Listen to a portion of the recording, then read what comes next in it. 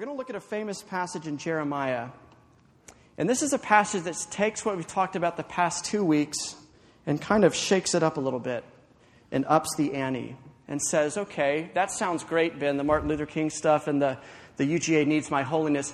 But what if I'm a Christian who feels like he or she is living in a moment, in a culture, in a town, in an atmosphere that's hostile to everything I believe?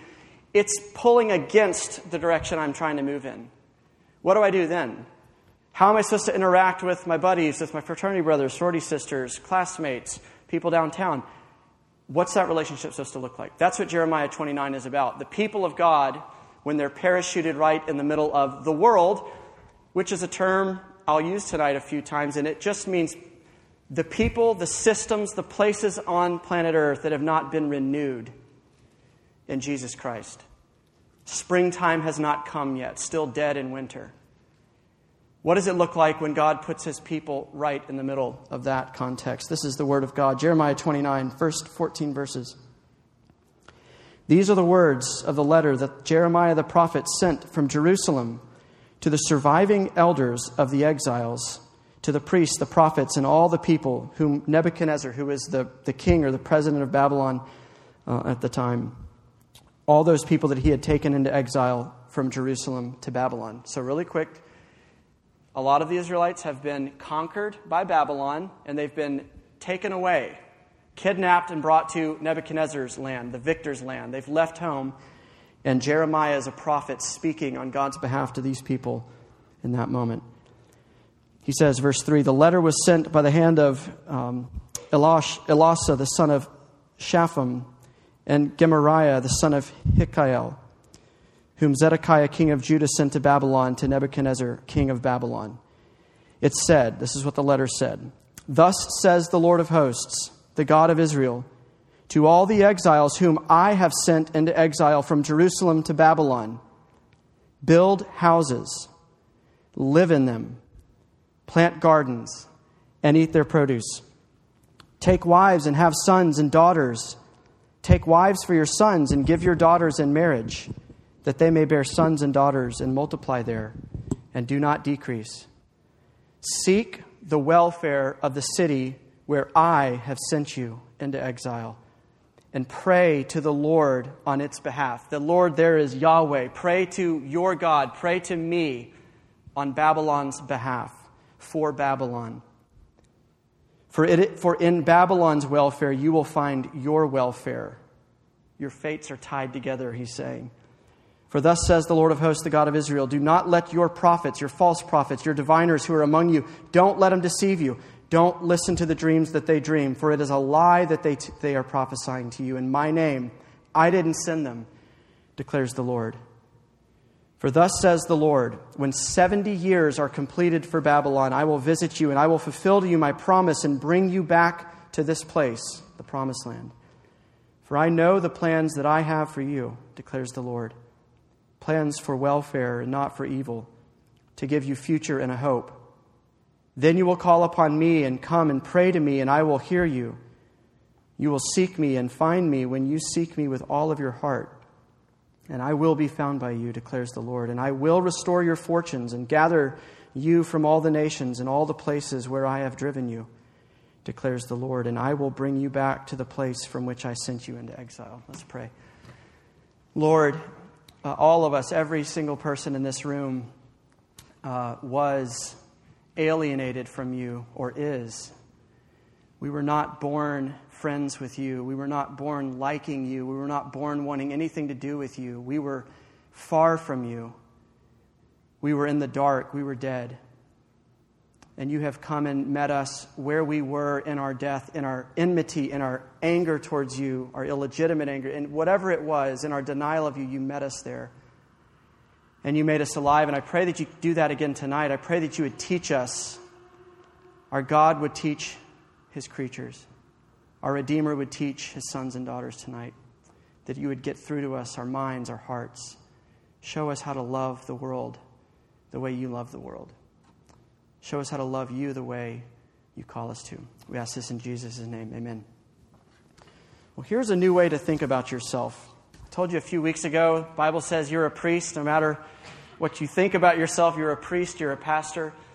Another thing that you and I are, regardless of background, how you grew up, where you grew up, what kind of home you grew up in, you are a culture maker. And I am too. By virtue of your humanity, because you're a human being, you're a culture maker. And we make culture either on purpose, like intentionally, actively, or we accidentally make culture unintentionally. It just happens, kind of subconsciously.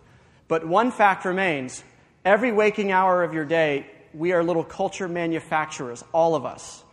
Any hour that you're awake, we are producing culture. When you add up enough of these tiny little micro moments of culture, you get a macro culture. In other words, you get a reputation, you get what your friends know you by. When there's a church like this is Redeemer Presbyterian, when enough micro moments of culture happen in this church, they get grouped together, and that's what people say when they say, yeah, I went to Redeemer. What'd you think about it?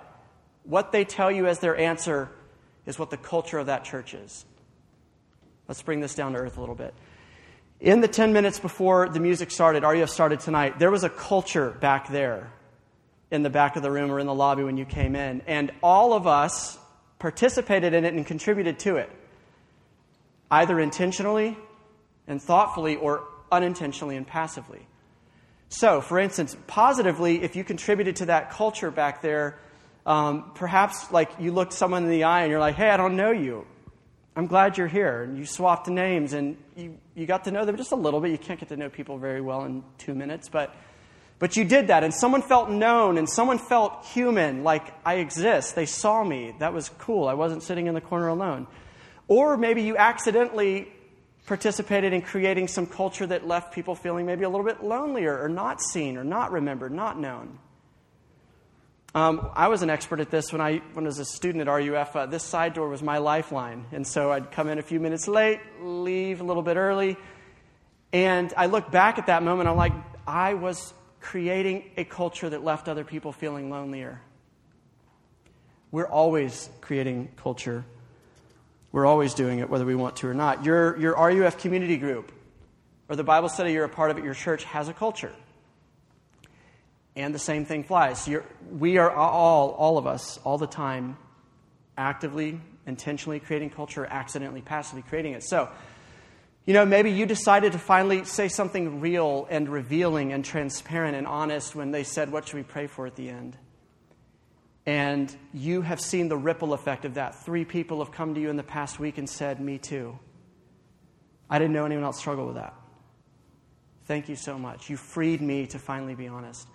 Or conversely, maybe you're in that group and it's 3 or 4 months in and it's just never occurred to me that me not talking is creating a culture where people don't talk here. Or me kind of throwing out the prayer request of the test every week is creating a culture where all of my friends' needs are just academic. We're always creating culture. In your dorm, your apartment, your house, your sorority house, your fraternity house, we're participating and contributing towards some kind of culture all around us. And that means that each person creates a wake. So it's like skiing in a lake. There's a wake behind you that radiates out from that and ripples onto all the shores around it. And behind you and behind me is a wake of culture. And it is either bringing healing to people or it's harming people in little or big ways. And this is what's true of all of us. Now, why am I talking about culture making on a passage like we just read with all those crazy Babylonian names at the front of it that I can't pronounce with my small print Bible? What does this have to do with that? Well, if you grew up in the church, this might be familiar to you. If you didn't grow up in the church, I'll tell you. There's this story. Israel was known as the people of God. God said, of all the nations, I am choosing Israel to be my billboard to the world. If you wanted to know what the God of the Bible was like, what Yahweh was like, you look at Israel. And you say, man, their God takes care of them. He protects them.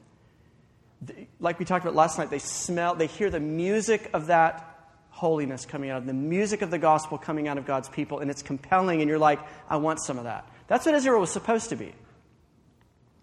If you're living in a place like Abbey West or Polo Club or something like that, one of these big kind of apartment complexes or one of the high-rises downtown, most smart builders will have a model unit, right?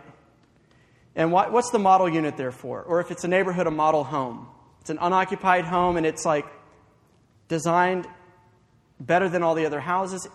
It's there, that model condo or apartment is there so that you will come and take a tour through that, and you will start connecting the dots and saying, man, I want to live here. This place is awesome. When you become an old guy like me and you buy a house, those model homes are really important because you're like shaking the walls and kicking the baseboards to see if it's well constructed. And if it is, and if the craftsmanship is there, and if it's sound and it's beautiful, then you say, man, I want this builder to build my house. Because I've experienced it, I've tasted it, I've touched it, I've smelled it. Israel was supposed to be the model home for the ancient world. Not just preachers who stood on soapboxes telling the world, you should come to God, He's really good. Israel was the model home. As you get to know us, as you talk to us, as you do business with us in the streets, as we're neighbors together, you start connecting the dots. Who is your God? Because He's real, He's alive, He's good, He's patient. I need Him, I want Him. In other words, Israel was this culture manufacturer. A manufacturer, an exporter of gospel culture, of gracious culture, of kingdom culture to the world. Israel was the epicenter of that, and it was sending it out around the ancient world. These manufacturers of a culture that said it's okay to be weak because our identity is not in our power and it's not in our strength. Our identity is in our God who saved us. These manufacturers of culture that says the oppressed might not have a voice, but we're their voice.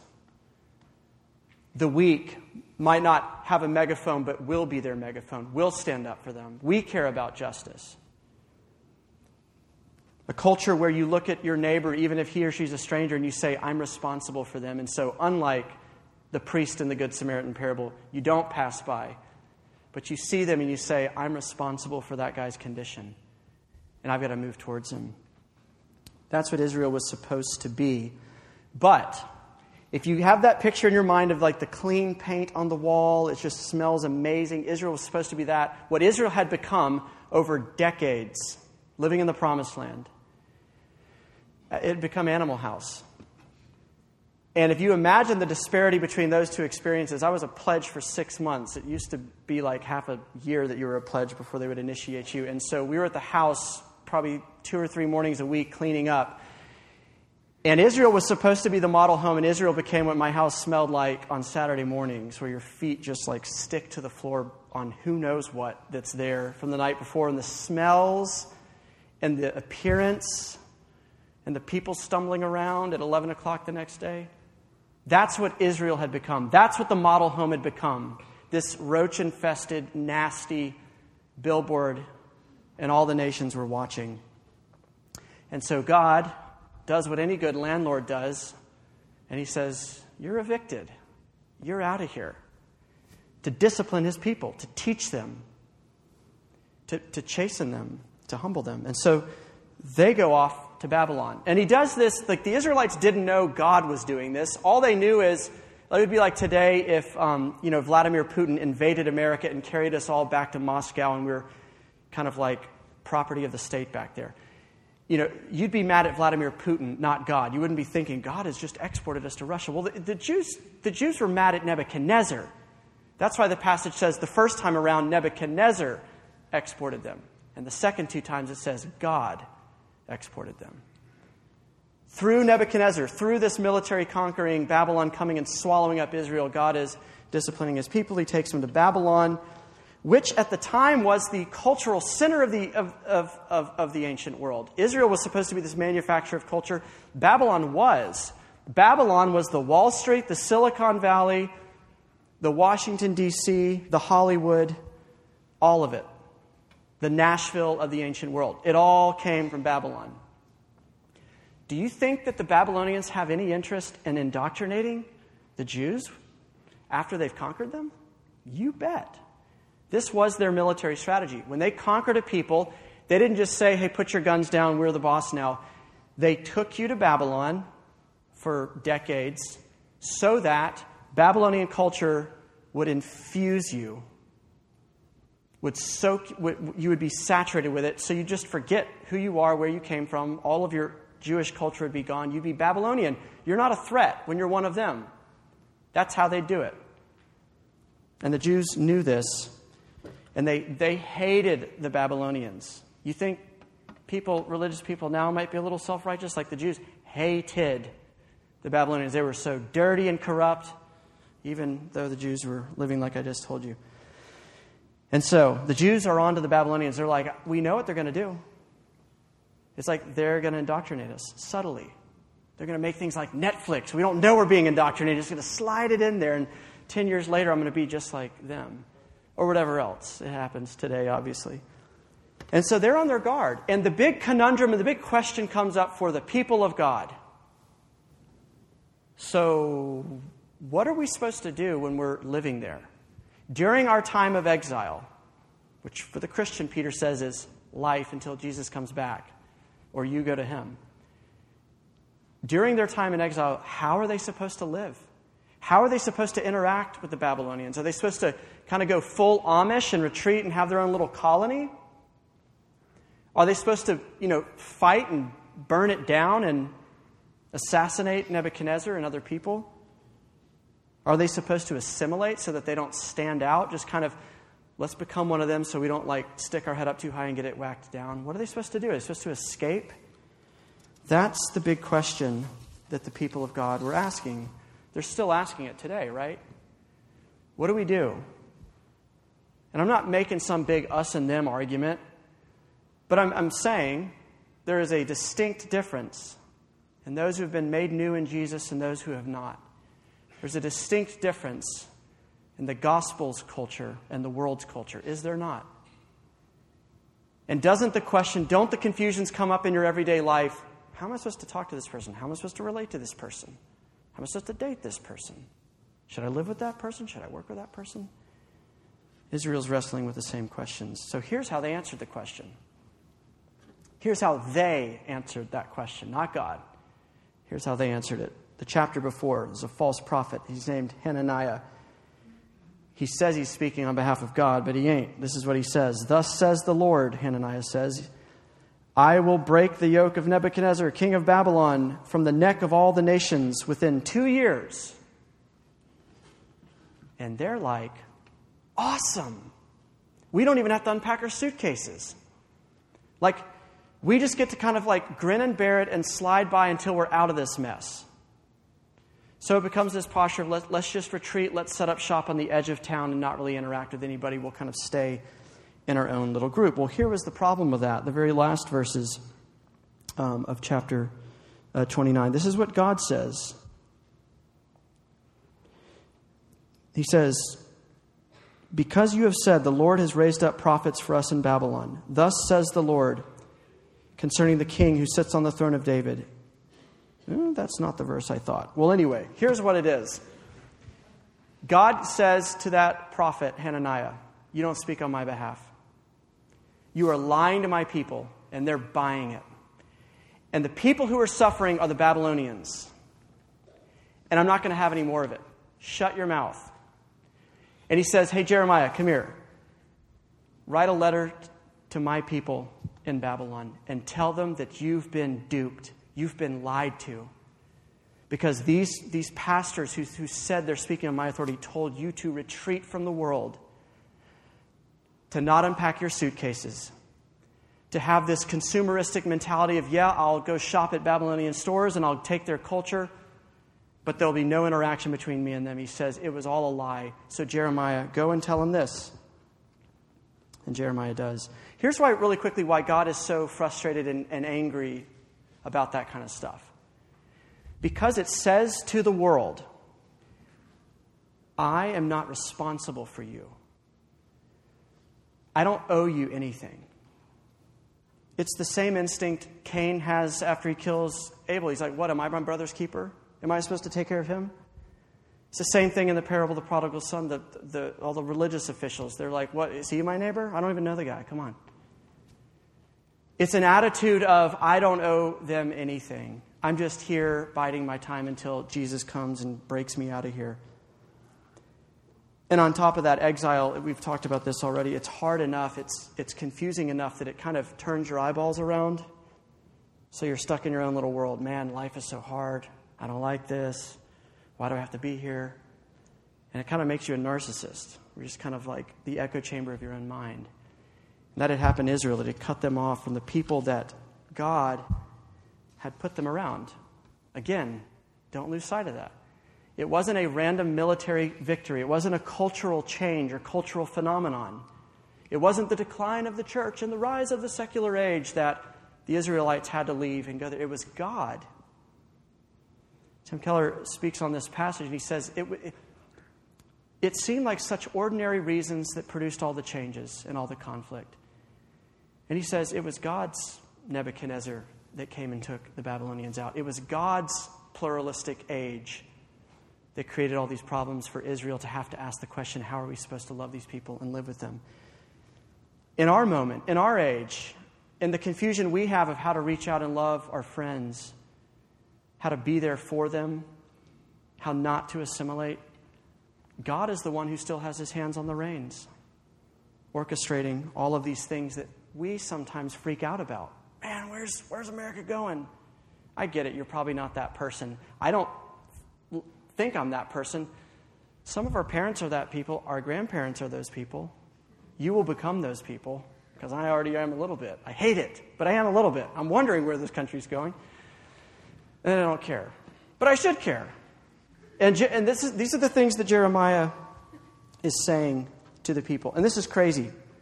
This is crazy, because you would expect God would say, I'm going to raise up a prophet. Prophet, go to my people in Babylon and tell them, evangelize those dirty pagans. Tell them how wicked they are and call them to repent. Or you would think he would say, hey, go build a colony for yourself out there. Don't be stained by them. But he doesn't. He says this, and this is why it's crazy. Build a house. Plant a garden. Eat the vegetables that come from that garden. Marry. Have kids. Multiply there and do not decrease. And you're like, wait, what? This is an urgent message, like red lights flashing, a message from God to his people in exile. And he's talking about build a house, plant a garden, have kids. And you're like, what? And that is the urgent message, because what God is calling his people to do is put roots down, because you're going to be here for a while. You need to unpack your suitcase. You need to stop treating, for our sake, Athens, UGA, whatever school you're in, whatever program you're in, you need to stop treating it as a hotel that you're just temporarily staying in. And you need to treat it in a sense as home. Because when you think of a place as home, you treat it very differently than when you think of a place as Pineview and you trash it because it's already that way. And you're like, I'm just here for a year. You know, I could burn the place down and look better than what I got when I came in. When you see a place as home, when you know you're staying, doesn't it immediately change your mentality of how you're going to live and what you're going to do? And God is saying, contrary to the false prophets who told you just 2 more years and you're out of here, 70 years. And this is what I want you to do in those 70 years. I want you to get back to plan A of exporting gospel culture behind enemy lines, in a sense. And so you see the brilliance of God and the genius of God here. And it's like, okay, Israel, you weren't exporting gospel culture, so I'm going to export you. So there's no delivery needs to be made now. It's literally in your backyard. As you live this way, this distinct way where you prize me and your value is in me and your identity is in me. And you see sin, like Peter said last week, as waging war against your soul, not as your friend, but it's waging war against you. As you see this, as you embody this, as you cling to me in dependence, I want them to see it. And I want them to connect the dots. Like Peter said last week, live such good lives among the pagans that they see your good works and glorify God because of you and because of how you're living and what you're doing. This is what God called his people to do. This is not a hands-off culture. This is not a you do you and we'll do us culture. This was not a we're better than you, us and them culture. This is we're in this with you culture that he was calling Israel to make. Didn't he use those very words almost? Where he says, for in their welfare comes your welfare, and in their decline is your decline. He's tying his people to their city, to their town, to their college, and saying, pray for these people, pray for this place, pray that it will come to know me, pray the lights will go on, pray hearts will break and become soft again, pray justice will be prized again, pray evil will be able to be seen for what it is and resisted, pray righteousness will be able to be seen for what it is and pursued, pray that people would love each other, because the more Athens moves in that direction and the more your little organic chemistry study group moves in that direction, your blessing comes in that too. That's how God is going to bring that blessing to your shore as well, is through these things changing. I want to end kind of practically bringing this down to earth and thinking through, okay, did I don't know. Did I come to UGA to consume UGA? Man, awesome football program, great academic rigor, I'm going to get a great job. Did you come here to take? Get your degree and get out? Did you come here to consume Athens? Great music scene, great restaurants, great culture, Twilight Criterion, man, best night of the year. Did you come to consume Athens and then leave? God calls us to come and give with no expectation of return. God calls us to come and pray, to come and intercede, to come here in this place, in this town, and remember who you are and leverage who you are for the sake of this place. And for the sake of these people, I keep saying place. A place is full of people, people with names and stories. They're your friends. They're my friends. This is how God calls us to live in their midst. So I don't know if there's just 3. There might be more, but I came up with 3 attitudes of 3 attitudes toward the UGA in Athens, 2 of which are destructive, 1 of which is healing. There's the tourist attitude. College is, or UGA is, or Athens is, or whatever, it's my hotel. Think about the last time you traveled. You stayed in a hotel, spring break last year, whatever, somewhere over Christmas break. You were a tourist. Did any of the problems of that city really bother you? Any of the policy issues that need to be tweaked? Did you know about or care about the school system when you went to New York over Christmas break or whatever? Did it bother you? Did you stop and talk to the homeless people and try to figure out systemically why is this happening here so badly? Or did you just walk past it? Look, I'm not guilt-tripping us. I'm just saying when you're a tourist, you're not there to fix stuff. When you're a tourist, you're there to consume. You're there to see. You're there to enjoy. But by definition, you're not invested. There's no skin in the game. That's why tourism's fun. It's lighthearted. It's burdenless. That mentality applied to this context is, I'm just here to get my degree and get out.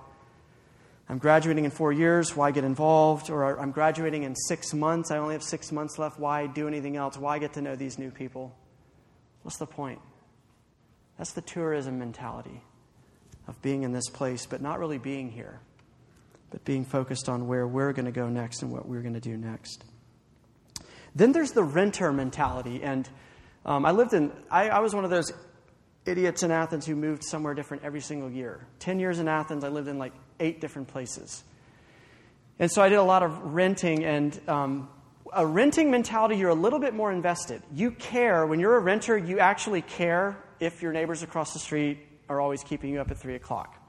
So you care about stuff like that. You might care whether cars speed up and down your street and almost T-bone your car when you're backing out. You might make a call to the city and be like, hey, can you put in a speed limit sign or something? But still, it's an arm's length engagement, or an arm's length disengagement.